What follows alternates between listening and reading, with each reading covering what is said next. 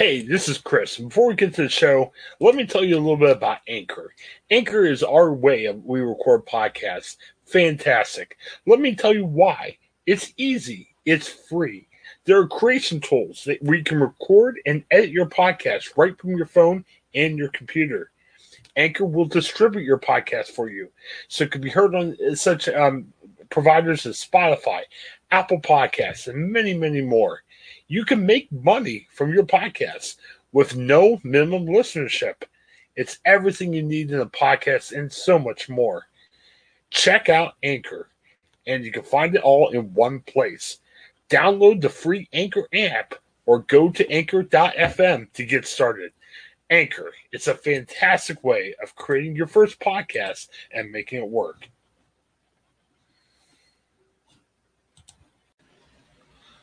All right, back here on the Ohioan, man, we have lots of rock, Hall of Fame here in Ohio, and the Rock and Roll Hall of Fame in Cleveland. Craig, I got to confess something. I have never been to the Rock and Roll Hall of Fame. Okay. Yeah, I don't know. The closest I came, we took a college trip up, and I had some friends who just really weren't comfortable with rock and roll music, just in general. So we arranged to go to a separate place. I don't know. I mean, I'd like to go. I just, it was kind of had some friends that just didn't like rock at the time. We just made another choice. Okay. I got to be honest with you, Craig. The thing I don't like about Hall of Fames, I think we talked about this about the time the Pro Football Hall of Fame made their picks. I don't like how someone could say, hey, we've been waiting for 20 years. Now we're finally in the Hall of Fame. I mean, if it's baseball, football, rock and roll, inventors, journalists, I look at it and say, hey, if you have a Hall of Fame, say you have to wait 5 years or whatever the rule is. If you're in it, you're in it. If you're not, you're not. Not this, but hey, the world doesn't operate that way, and that's fine. I can't control everything in the world. Akron, though, and I'm surprised. I grew up in that area, and I never knew Akron was such a big hotbed for music. You look at, Christy Hyden and Pretenders, the Black Keys. I'm trying to think of others who have come from Akron. But probably arguably most notably was a band called Devo. Now, Craig, when I think of Devo, I only think of one song, Whip It. Do you know any of Devo songs? I do not know. Devo, not that Devo's not a good band or anything, but that's really, and I'm not calling them a one-hit wonder, but yeah, that's the only song I can really say that's what I know.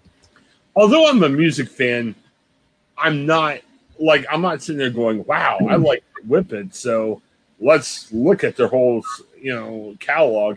I just say if I like a song, I'll listen to it, and just leave it at that. So, well, we're bringing this up because the Rock and Roll Hall of Fame is having their nominations. I'm not sure when they're actually picking the final choices, but, Devo's up for the Hall of Fame. And, man, Akron is getting behind it. On April 1st, and it wasn't April Fool's Day prank, Akron had this big day for Devo where, the city threw some stuff behind it. And, hey, they were promoting their guys Devo. And probably what the most famous thing, well, I guess you could argue for LeBron James, but Goodyear is a definite product from Akron. And if you say, what do you know about Akron to somebody all over the country, they'll probably say Goodyear or LeBron or whatever. Well, Goodyear has this blimp that is honoring Devo. They did a video talking about Beautiful World, and the video, I guess it's a Devo song, and they did a video of the blimp that goes along with Beautiful World, and their idea is they're trying to just really promote, Devo and Goodyear, and just trying to say, hey, Devo Matlock, it should be in the Rock and Roll Hall of Fame. I know, kind of smart for Goodyear, right? I mean, good PR to link up with a favorite band locally.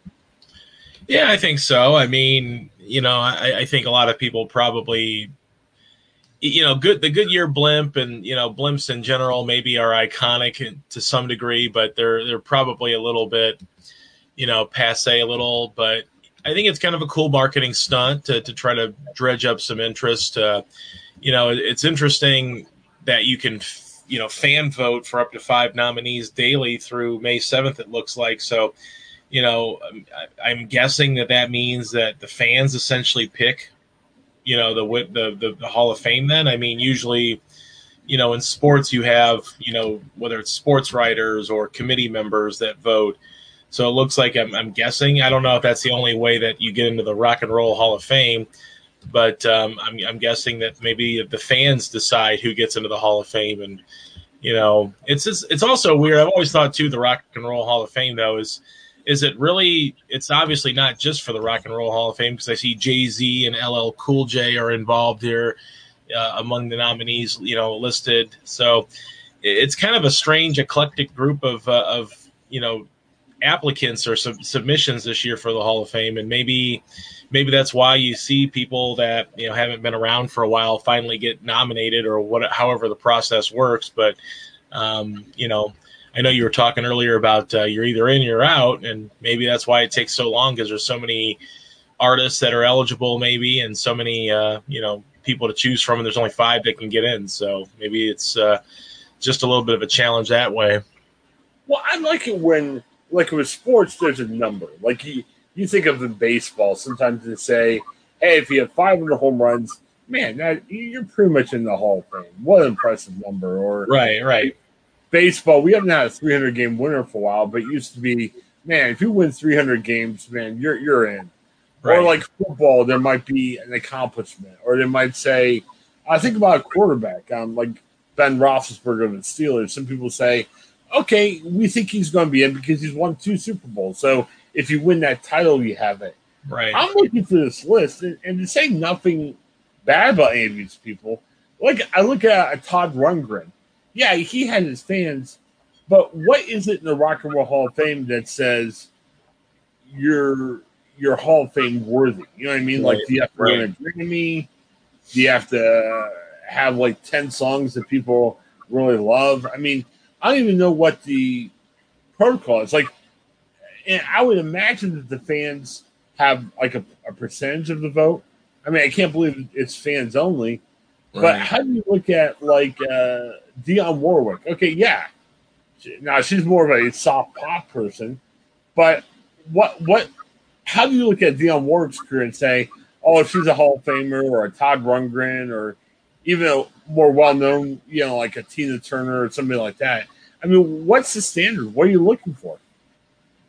Yeah, I mean that's a good question, because, like you said, in other sports, there's always sort of a like a litmus test that you have to reach, that you're going to get in if you reach a certain milestone, or if you win multiple championships, or if you have 3,000 hits in baseball. There's always sort of a magic number, so to speak. So I kind of wonder if there's a magic number, or sort of this way of knowing that, okay, this is a Hall of Fame level career.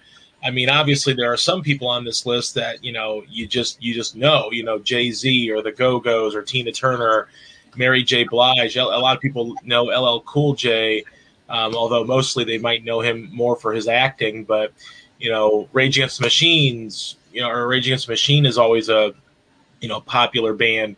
But again, they haven't been around in the mainstream for a long time. Foo Fighters is obviously popular and has a long tradition of putting out good music. So you kind of wonder what the bar is that they have to reach in order to make that jump into the Hall of Fame. Is it a certain number of records sold? Is it just popularity? I mean, what is it in rock and roll / music that gets you into this exclusive club? Well, and here's my conspiracy theory.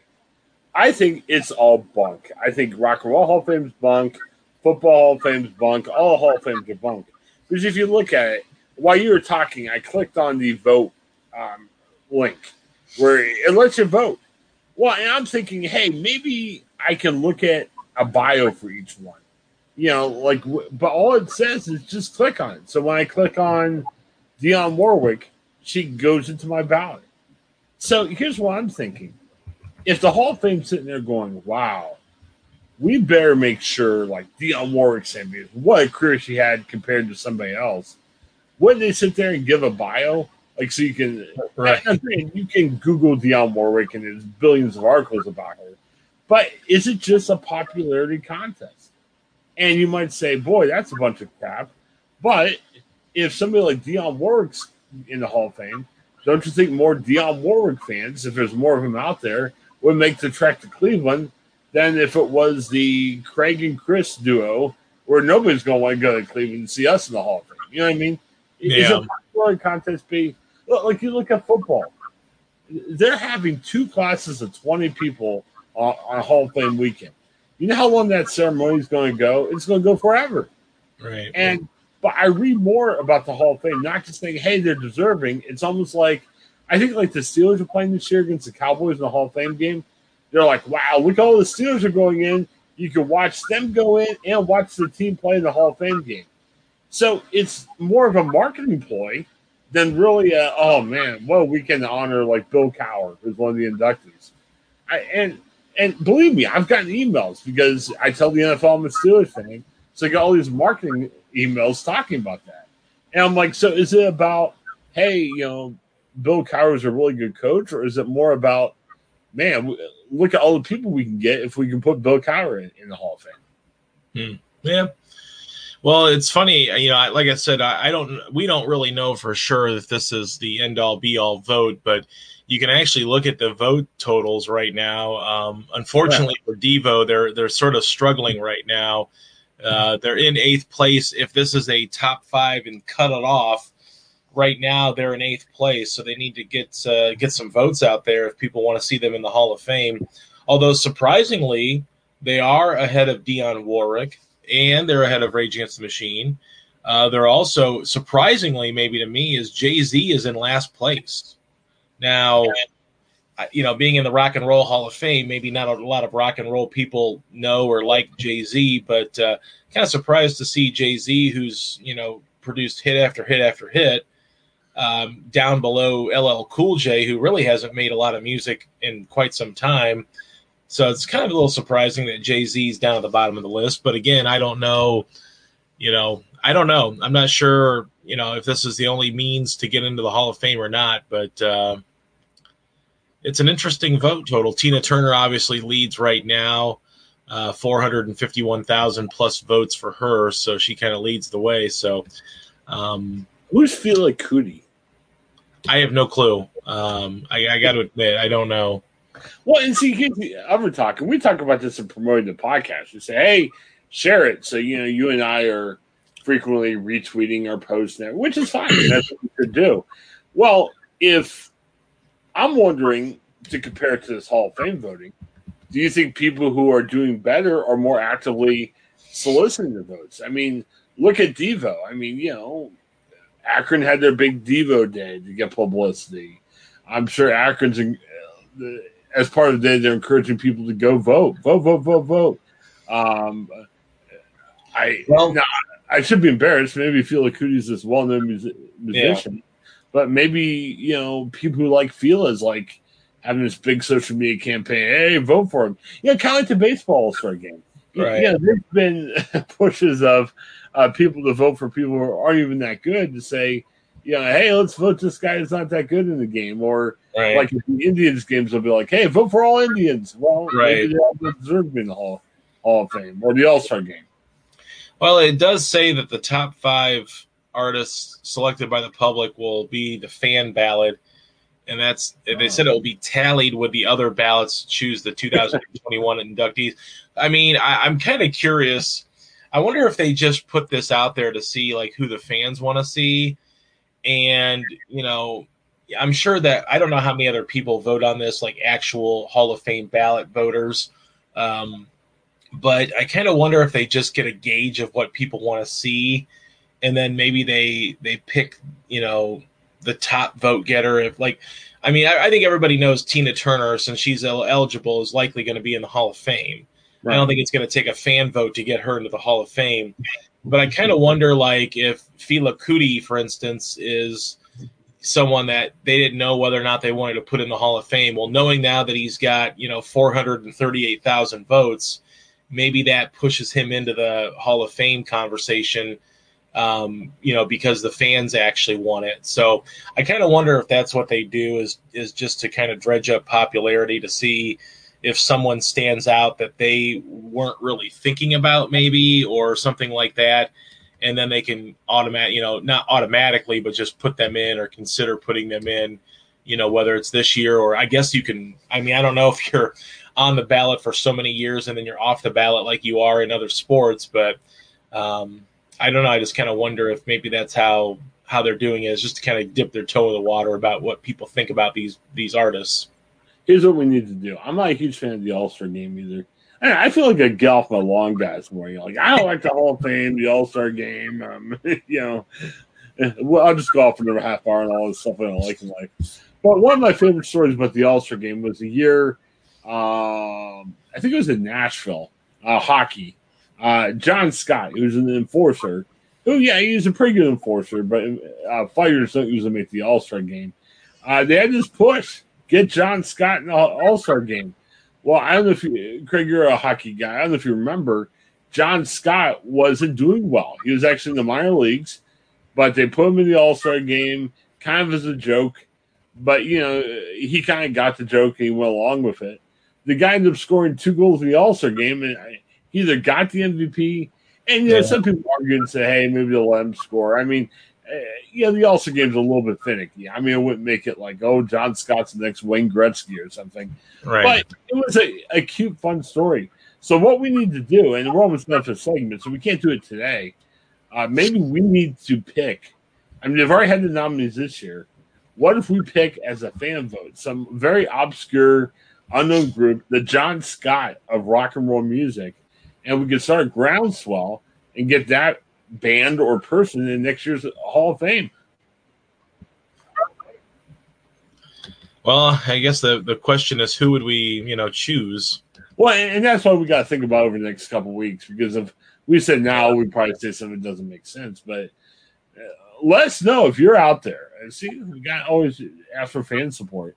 If there is an obscure band, and it might be a band that is national but it's obscure, or even better yet, Craig, your friends that listen to the show from Fremont, is there a Fremont bar band? Now, I know the bar bands have not been out as much because of COVID, but is there an obscure band that we want to propel to the Rock and Roll Hall of Fame, even Fremont, Columbus? I know we have a lot of supporters in the Canton area.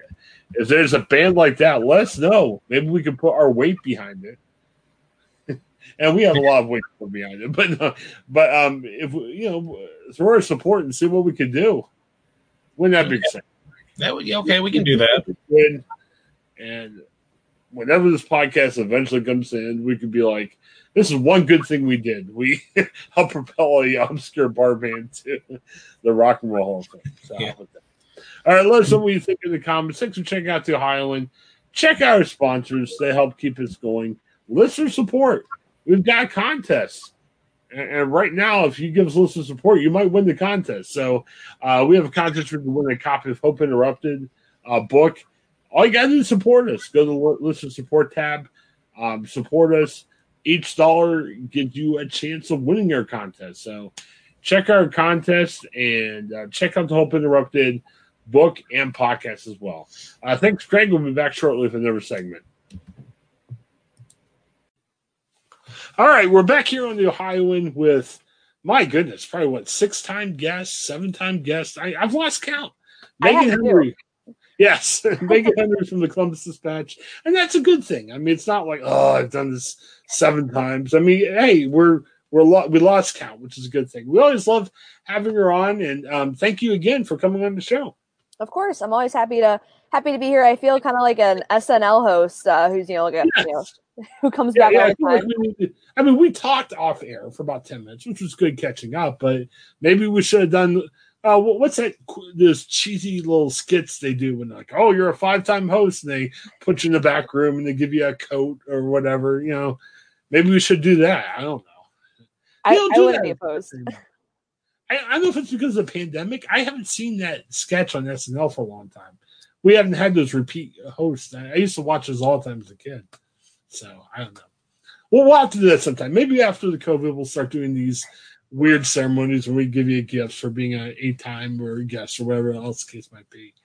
Well, and as you might know, when we first started talking to Megan, it was She was doing a lot more health, but beat switch to the dispatchers is good.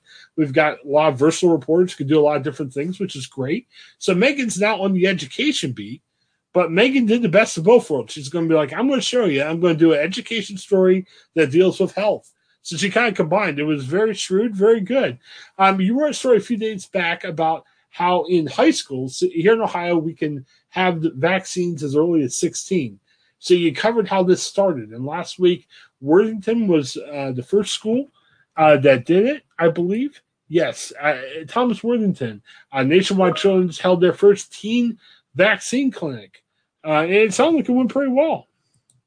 Yes, it did go pretty smoothly, Chris. Yes, at Nationwide Children's, they are doing vaccine clinics in high schools in Franklin County, so that students who are eligible, who are 16 and older and want to get the vaccine, can make an appointment, and then they will come. The clinic will come on certain days. They have a schedule that they have made, and usually it's in the gym. So the clinic will just be in the gym, and they'll just call the students down. At Thomas Worthington, they had it alphabetically, and then over the PA system, they would just call by last names like A through H or whatever it is, and then those students would just come down who had appointments, and they would just wait in one line to register, sign in, and they wait in another line and to actually get the vaccine.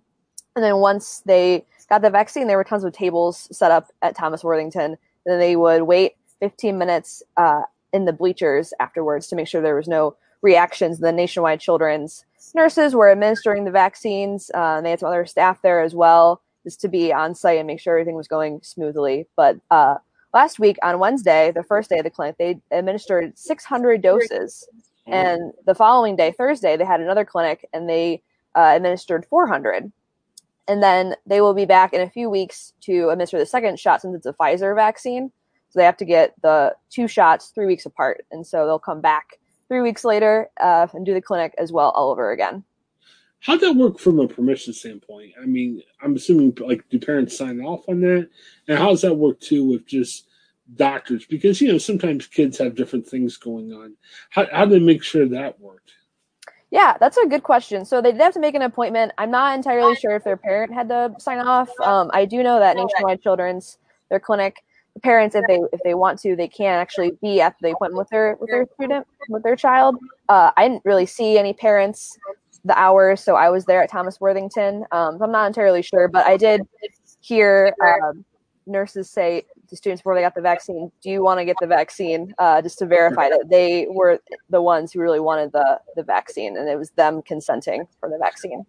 Yeah, I'm just making sure, because obviously there's going to be a crowd out there going, I can't believe these kids were forced by gunpoint to have a vaccine. But like you said, it was voluntary. They had to sign up in the past. It was like they were herded down there. And as well, they were asked there saying, do you want the vaccine? So it was almost a 2-step process that the kid, and I'm sure the parent was involved in some way. Mm-hmm. It wasn't like kids just kind of came on their own. So in essence, probably a 3-step process, from the parents, from the signing up process to the last, hey, you want the vaccine. So obviously there was a lot of voluntary parts to it. Yes, definitely. Very good. Just want to make sure my mentions go down, because anytime I talk about this, we get some reaction to it. So very good. And you were saying too, other schools are joining sport. I think you were saying like Westerville did later in the week, and this happened across high schools, because obviously we're allowed 16 and up to get the vaccine now. Yes. So Thomas Worthington was the first school to host a clinic. So all Worthington students who were eligible, again, 16 and up, who wanted the vaccine, could get the vaccine. But in Westerville Central was the second high school to host the vaccine. There's a whole laundry list of districts in Franklin County. Most of them are included who are going to be hosting these clinics, ranging from Columbus City Schools to, Upper Arlington. There's a whole long list. Most of the districts in Franklin County are going to be hosting these clinics. Jefferson, Grandview Heights, Groveport, Madison, Hilliard, Kip, Columbus, New Albany, Milford, Whitehall, Southwestern City Schools, Upper Arlington, Eastland, Fairfield, Career and Technical schools, and also schools operated by the Columbus as well. So it's not just public schools, but the diocese schools as well. Now, and you cover Central Ohio. Obviously, we're in more of an urban area. There's more people. I'm assuming that similar things are probably being done in other areas of the state too. I mean, no, that's not your coverage area, but it sounds like this is a broader effort than just saying here in cities, right? Yes, yes. I'm not entirely sure what other regions of the state are doing when it comes to vaccinating students 16 and up if they're going into the schools and these clinics like Nationwide Children's is. But I would imagine this is kind of gaining traction. This is definitely, with vaccinating students, it's going to help schools return to quote unquote normal quicker. It's what doctors have been telling me really kind of all along, that once students get the vaccine, that's going to be not the solution, but it'll be a big piece of the puzzle with moving schools quote unquote back to normal with no distancing or masks at some point, if you can remember what that was like before the pandemic. Yeah. Well, I would imagine, I mean, if it's being done to such a big effort as they're doing in Central Ohio, I'm sure other areas in the state are doing something. I'm sure it's not just Columbus that's doing that. And it sounded like you talked to some kids there and some families. It sounded like there was some excitement, and I guess that's the point I made too to our listeners. If you're pro-vaccine or anti-vaccine, it allows you to do some more things. So you talk to families saying, hey, we can go see grandma in California. Mm-hmm. So it's not like there's a thrill of getting a needle in your arm. It's more of saying, hey, look, some of this, whatever this new normal is going to be, we can now at least attempt now because we have the vaccine. Mm-hmm. Definitely. I don't think many people love getting a shot or love needles. Yeah. Personally, I'm not a huge fan of needles, but the students I talked to were very excited just to have the vaccine and have the ease of access of it being in the schools and not having to miss schools or worry about making an appointment after school while juggling their extracurricular activities. I talked to one student who she works as a lifeguard and also is involved in a sport this spring and does water polo. So she was having a hard time finding a time outside of school to actually go and get the vaccine and without having to miss school. And so it was really the ease of access of having to go down to the gym.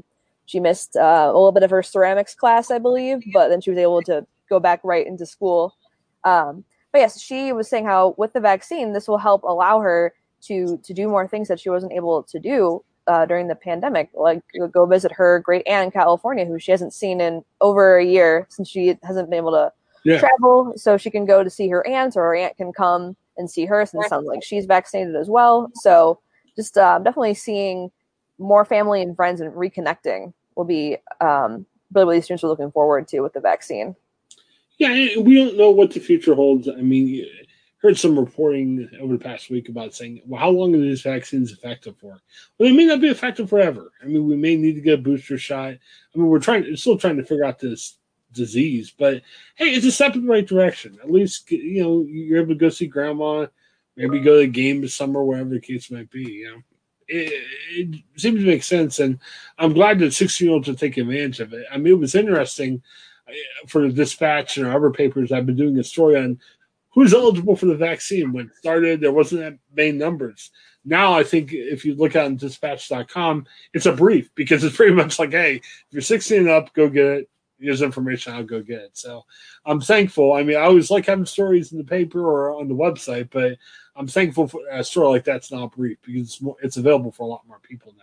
Mm-hmm. So very good. All right. Well, now you're covering education. I know some people might get confused. They're like, oh, she's writing about COVID again. But hey, it does intersect when you do that. Anything, I don't want us giving away anything to our competitors, but anything big that you're looking at next? I'm sure you always got some stuff you're working on. Yes. So this isn't really COVID related, indirectly, I guess COVID related, but I tweeted out about it last week. So I'm not too worried about people seeing it. And I got the idea actually from Detroit Free Press, so I'm kind of borrowing from them. But I'm interested in doing a story about what happened to classroom pets during the pandemic last March. What happened to them? I'm assuming, they went home with someone. They're home with teachers, students, families. What's happening to them now that schools are back? Are they returning to the classrooms, or are they going to stay home? So I'm talking to some teachers tomorrow in Dublin and also Reynoldsburg. I have some emails from Pickerington as well, trying to talk to some teachers and some students as to what kind of happened to their pets. So I don't have a date for when that's going to run yet, but it's something I am looking into. Well, it's one of those stories that could run whenever, so I'm sure it's not a set date, but no, it's good. What are we seeing? Is it gerbils, hamsters, that type of stuff? Is there any unusual pets that you're hearing from? Yeah, so definitely a lot of turtles. That's been a big one. One teacher has some Madagascar cockroaches. So that was kind of Okay. that'll be interesting to talk to her. But yes, Mhm. gerbils, hamsters, those are the main ones so far that I've come across. Very, very interesting. Um, I'm glad my wife is a teacher, and thankfully she doesn't have any classroom pets. We've got enough. We've got two cats and a dog. That's enough pets. I've got two young humans living with us. We've got enough life in our house. So I'm glad that she doesn't have a classroom pet because you're probably talking to neighbors we probably have in our house. So I'm glad that there's no classroom pets in my wife's class. We'll just say that. So, all right. Well, anything else education related that we should know about that, or we should be following this No, week? if I can plug the Dispatch, our education team, we have actually a podcast ourselves. So I would just like to plug the Learning Pod. It's a Okay. biweekly podcast where my colleague Alyssa and Sheridan, we get on and just talk about education issues, pertaining to K through 12 or colleges as well. So I would just really like to plug that. Our latest episode, we've done 3 episodes, and our latest one came out last week, and it was actually about vaccinating students in K-12 and also college campuses. So just plug Yeah. that. We gotta give a shout out to Alyssa. Everybody works hard. We're not saying she's the only one that works hard, but what a time for Alyssa. In addition to her education coverage, she's been one of the main people on the Columbus Zoo story, which has been definitely ever evolving. We were excited. We were trying to get Alyssa on with you one day when you guys worked on a story together, and Alyssa came on. I think it was about a week or two ago, to talk about one of her first stories about the zoo. So it's great to have her on, and I know her and Sheridan, you do big work with the education. So, yeah, check out the Learning Pod, you said. And also, you guys have a Twitter, too. So, Mm-hmm. not just for you, but also for the education beat, right? Yes. Let me pull up the handle. I want to make sure I get it right, so I can tell people to give it a follow. Yeah, I'm taking you off guard today. Sorry about that. Let's see. I should know this by heart. I know it's different. I was looking at it the other day, and I can't recall either. So, All right, it's the Columbus Dispatch Education Team. So the handle is at CBUS Learning Pod. So okay. give us a follow. So you can keep up with the podcast as well as probably any education stories that come out. And obviously, there's a lot. I mean, and it's another good reason to let's give a quick promo to dispatch.com. And you're sitting there like, oh, why would I subscribe? Well, look, we have stories coming every day. I was on the desk. I mean, look, if you subscribe, I will help you. I'm the guy that's putting the stories up in the social media. And even the day that I would describe as slow, I mean, we had 15 news stories Sunday morning. We had news stories coming out throughout the day. Nick Foligno was a big story, the Blue Jackets captain. And these stories are coming out in real time. So, hey, print, great. If you want the newspaper, that's fine. There's a lot of great things happening in print. But if you want things breaking that happen every day, I mean, dispatch.com. And I don't know the latest deal, but they have a deal to get you introduced. I mean, sometimes it's like $1 for 3 months or $3 for 3 months. And if you want to know what's happening around Columbus, even if you're like, I'm not sure if I want to know everything. Well, if you want to know what's happening that's big, and we do a great job of having pop culture and fun stories too. It's not just the serious stories. Please check out dispatch.com. I mean, if you're in Columbus and care about what's going on in Columbus, I'm not even sure why you wouldn't check out dispatch.com. But check it out. You can check out for free. But again, we encourage you to subscribe. There's a lot of great stories out there. There's premium stories for subscribers. You might say, well, are those about? Well, these are stories we have for our subscribers. They're a little extra stuff, a little investigative, good stuff. You'll see a lot of Megan on there, Alyssa, all the other writers, and you might even see a Chris Pio on occasion. I don't write that much, but hey, if you love seeing my name online, hey, another good reason to subscribe. So very good. So hey, we did it. We endorsed the website too. So we did what we needed to do. So it's fantastic. All right. Well, as always, Megan, it was a thrill to talk to you. And let's do this again shortly. But thanks again. Of course. And thanks for checking out the podcast. Thanks so much for being on, Megan. You have a great day. Thank you. You as well, Chris. All right, we're back here on the Ohioan with longtime guest Jake Zuckerman. Jake from Ohio Capital Journal. How you doing today? I'm all right. Good to be on, Chris. Thank you. We've been talking a lot about vaccines, and you've been talking about some of the people who are kind of against vaccines, and we've talked about this idea in the past, but it seems to have taken a step forward where there's a couple people in the Ohio State House who wants to do a bill saying we're going to prevent discrimination for those who don't want to take the vaccine. And I read your story, and it seems to be a pretty comprehensive list of people who just don't want the vaccine for various reasons. Yeah, there's 16 lawmakers who signed on to the bill. I think somewhere in the ballpark of 7 of them have actually made public statements about not taking the vaccine. And that's just public statements. Who knows what people are considering in their private lives. So I think it's safe to say that there's definitely some personal views coloring this decision, but they just want to make sure that there's no legal right of businesses, of, say, the Blue Jackets, to say that you can't come to our game if you're unvaccinated. Their bill would forbid. Well, it would allow the Blue Jackets to do that, but it would also force the Blue Jackets to let people into the game if they submit anything in writing that says, I have a conscientious objection to this. So, in effect, it would really forbid anyone from using any kind of mandate that people receive a vaccine to patronize their business with either good or service. And that brings a point because, the bill's talking about anything from a medical issue, religious conviction, reason of conscience, natural immunity. So I guess the thought would be is, what, do you just carry around a note in your pocket where if you go up there and say, hey, I don't have the vaccine, but here you go, do you just give it to them? How logistically would something like this work? My reading of the bill is you could literally just pull out a sheet of paper and write, I, Jake Zuckerman, have a philosophical objection to this vaccine. Now let me into the Blue Jackets game. And the Blue Jackets would have to let you in. I want to be clear that I'm using the Blue Jackets as a general business here. Yeah, it could be the Crew or the Clippers or any business or event this summer.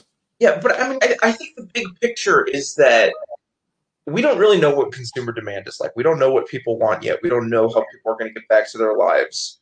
But I could say, me personally, I don't want to go to a baseball game and stress test my vaccine and sit next to 10 people who are unvaccinated. To me, that's just an unnecessary risk that I'm not ready to take in my life. So you would think that a lot of private employers, especially airlines, will want to have some kind of device so that they can know, is this potential customer of ours vaccinated? And, it's not necessarily for their benefit, for the benefit of people who might sit by them. So it's like so many of the other issues that have come up during this pandemic. And this bill, as introduced by 16 House Republicans, would basically block anyone from that consideration. It would effectively prevent businesses from trying to screen vaccinate people from unvaccinated. Yeah, and it would almost seem to be, say you're on the other side, and say you're saying, hey, we only get vaccinated, let's just open up everything. It would seem to be, if a bill like this would go through, I'm thinking if I'm a sports team, if I'm an event, that might make it less likely for me to widely open it up because, I want money, I want to sell 100% of my tickets, but then on the other hand, I'm sure there's a good portion of people who wouldn't come if there's no restriction at all. So it sounds like if something like this gets in place, if I'm a team or if I'm an event, it might be less likely for me to open up. And we're already seeing evidence of that because already, the Ohio State Fair is not having any public events this year. So it seems to be if you're in the camp to say, I want everything to be open, this bill might circumvent those plans too, even if you want everything open. Yeah, I think it's tricky to predict how private businesses might behave, but what's clear is what this bill would take off the table. We don't know what consumer demand is going to be like because all human beings that are consumers are new to this pandemic, and we don't really know how we're going to behave when we're all vaccinated. But what's clear is this bill is removing options from the table, and it's a pretty broad bill. I know one issue that I caught on to is the bill as written would probably prohibit hospitals from forcing their employees to get flu vaccines, which I don't know if that was the intent or not, but this is a pretty common practice in Ohio and nationally. It's that if you work at a hospital, you got to get the flu vaccine by a mandate from your employer. I've heard, some hospitals will make workarounds. Like if you really don't want the flu vaccine, you could wear a mask. And this is before the pandemic, before the mask Yeah. fights. They said you could wear a mask if you don't want the flu vaccine. But this bill would again force that hospital to accept this written slip of paper that says, I have a conscientious objection here, and allow unvaccinated people to work at a hospital, which I think that a healthy slice of the healthcare community would find that an unacceptable solution. You can't have unvaccinated people working in a hospital. So Yeah, I don't know if that was the goal of the bill, if that was an unintended consequence, but I think that that's a big sticking point that will need to be worked out. And then I think there are just more general questions of what's the thinking behind this bill? Every bill is bending the law one way or another. Who's gaining and who's losing here? Because it seems like the people who are gaining are the people who are choosing not to get vaccinated, which is a societally undesirable outcome of unvaccinated people. Who is the GA tending to? Yeah, and like I said, I can't believe if this goes through that, your teams and everything are just going to be like, oh, great, let's just have everyone there. Because I'm also thinking from a liability standpoint, yeah, I'm sure there's policies people could put in place, but you don't want to be that public event that we have outbreak of COVID. You know what I mean? That's not good PR wise for you too. Mm-hmm. So yeah, I'm with you. I think there's a thought process that legislators should go through and say, all right, we got this great idea for a bill, but what happens if that bill goes through? And, sometimes when it's raising more questions than answers after the bill goes through, you kind of think maybe there's a way we could rewrite the bill a little bit, make it make more sense. Yeah, and there is a narrower, Representative Catrona has a narrower version of a vaccine passport bill. And that bill would really just bar state bill. Oh boy, I haven't read this bill in a couple days, so don't quote me on this here. But his bill was more focused on state buildings and what the state can do in terms of screening out vaccinated people from unvaccinated people, which is a slightly different consideration. Again, I don't know the ins and outs of it. You've covered it's not dark web, but it's the conspiracy theory side of the web really well. In the past couple of weeks, President Biden and his administration have come out and say, hey, we don't support vaccine passports. That's not what we're looking for. Now, granted, there's times when politicians say one thing sometime and they have to change it for whatever reason. But, it's weird how this thing keeps on going ahead when the boogeyman that conspiracy theorists say have already come out and say, look, we're not even looking to do vaccine passports. Or is there concern about maybe they don't think he's telling the truth, or is it concern more of saying, hey, we want to cover ourselves not just for now, but for the future too?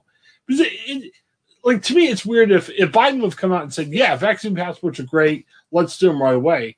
But, he's already come out against it. It's weird that there's still that push. Why do you think there's a push since the president's come out against this vaccine passport? I'd say a couple things to that. For one, Joe Biden said he's against it and he's not rushing to develop a vaccine passport system. But again, let's talk about priorities. A vaccine passport system is of much less importance than vaccinating the population. Yeah. So, I think that some people have gotten some priorities out of order here. Secondly, it's not that the demand would come from the government. I would imagine the demand would come from the private sector, especially the airlines who are in the business of taking people between countries. Some countries have vaccination standards to enter or exit the country. So it's unclear what role exactly the airlines play here. And thirdly, the government might not be demanding the passport, but they would be the logical person to create it. Do you want the private? I guess do you want the private or the public sector to have all this healthcare information? Because if someone's going to make the passport, it's ultimately one or the other. And lastly, there's a certain conspiracy element within the Republican Party in which they have this habit of kind of scaring their voters into this idea that's not based in reality, and then using that widespread fear in the base is evidence of a need for action. I mean, we saw it with election fraud. You know, you used the largest megaphone in the world to say the election was stolen, and now this widespread fear about a stolen election is the basis for election reforms in Georgia, et cetera. And like, you know, for months, politicians have been saying DeWine's going to make a vaccine passport. DeWine's going to make a vaccine passport. And no matter how many times DeWine says, I have no plans to make a vaccine passport, the argument sort of becomes, well, a lot of people out there think he's going to do it, so we want to pass this law anyway. So the tail kind of wags the dog in that sense. Yeah. No, I definitely see what you're saying there. I had another question. I had a family member actually ask me this, and I didn't have, as a journalist, I didn't have an answer. I didn't know if you ran into this before.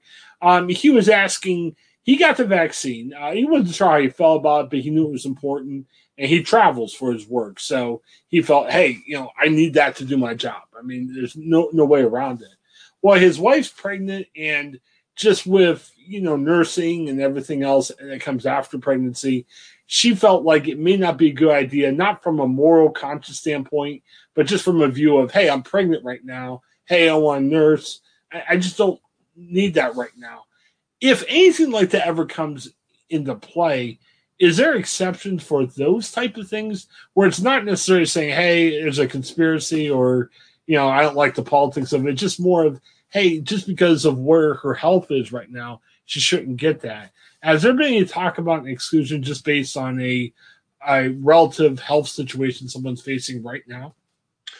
Well, a couple things. For one, I think the CDC guidance right now is that pregnant women can get the vaccines, but should consult with their doctor. Mm. But in any event, that would probably fall on, assuming that this pregnant woman does consult with her doctor, and maybe he says, just wait till after the birth. That would probably fall under medical contraindication is the term. So okay. There actually is, and just in about any vaccine mandate in any sector of law, there's room for, if you have a physician who says that this vaccine will harm you or your body can't accept it, then you are exempted from that. Ohio schools have that. I would guess that employer mandates have that. I'm not 100% on that one. But yeah, I mean, if there's something medically preventing you from a vaccine, that's the point at the end of the day of vaccine mandates, is that enough of the herd gets vaccinated so that the weaker in terms of immune systems, the weaker within the herd still enjoy the protection from those with stronger immune systems who can't accept the vaccine. So there's a long-winded answer to your question. Yeah, and you're right. It's more of the exception than the rule. I mean, you know, she's a situation that may not be with the vast majority of people. So, okay. What do you think this might get passed? I mean, we're in a state house to override DeWine's veto. So as of now, you know, by June, July, you know, they can override any health mandates. Do you think this gets passed because of the way the state house is currently made up? Oh boy, I try to stay away from the prediction business with these people. I think it's clear that this is like the new culture. This is the new culture war of the pandemic. You know, there's always going to be something, and this seems to be the new one. I don't know. I guess I just really don't know. I know Governor DeSantis in Florida, who is one of the leading Republicans on a national scale right now, just passed an executive order banning vaccine passports. So there seems to be some momentum on this. I don't know. It's an interesting question. Yeah, because the override kind of surprised me. Just, you know, just from a analysis of the where we're at now, but I guess after the override, who knows? Yeah, I mean, I don't think anything's necessarily off the table, so should be interesting. Well, you know, you're there with the Ohio Capital Journal, as you know, and as our readers should know by now, and those who listen to the podcast, OhioCapitalJournal.com. They've got stories every day about the Ohio State House, and obviously there's a lot going on with COVID and everything else. Jake, I'm not sure how much you can say about it, but you said you're working on something big. We probably can expect to see that sometime this week, I'm guessing.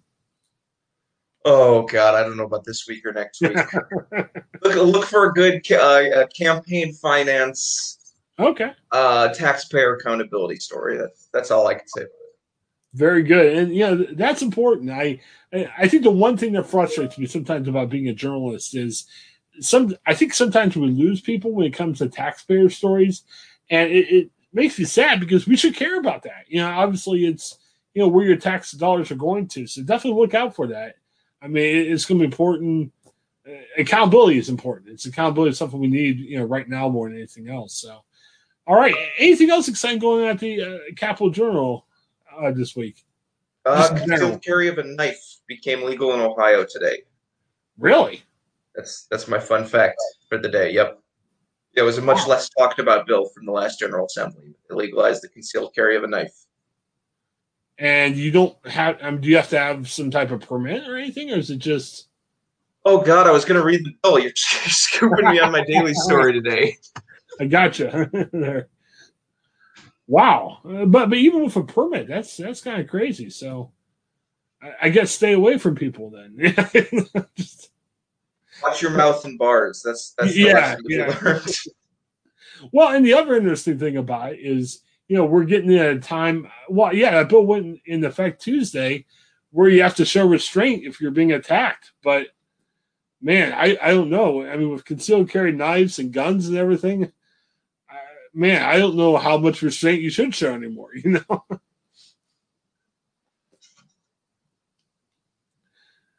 I mean, how does that impact that? Because without change of the the stand your ground bill, I mean that's going to make it even difficult now that people are able to carry knives and guns. I mean, it's sociological. Okay. Policy data, so you never quite know, but I think it's a pretty safe interpretation to say situations are just going to escalate faster.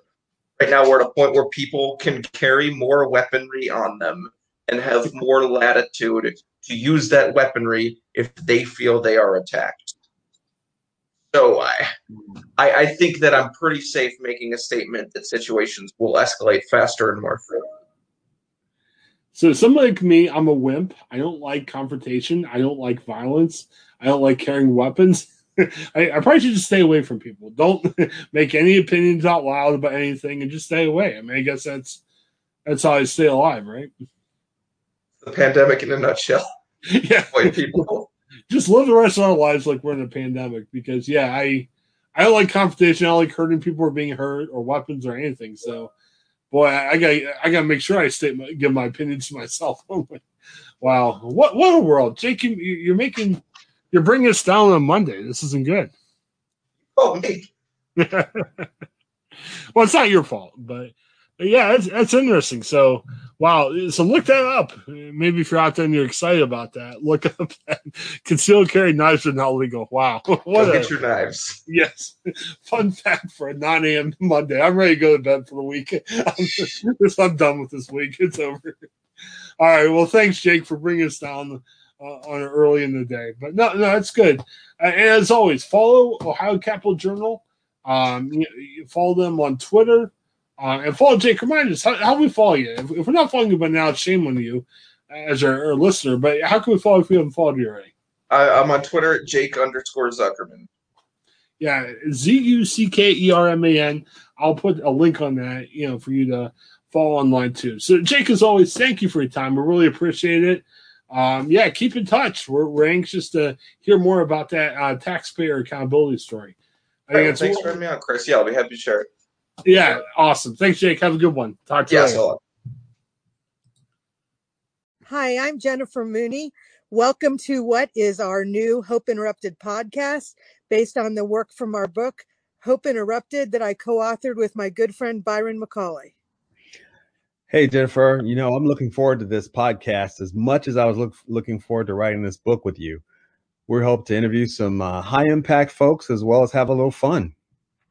We're going to cover stories of hope. To learn more about our podcast and our book, please visit www.hopeinterrupted.com.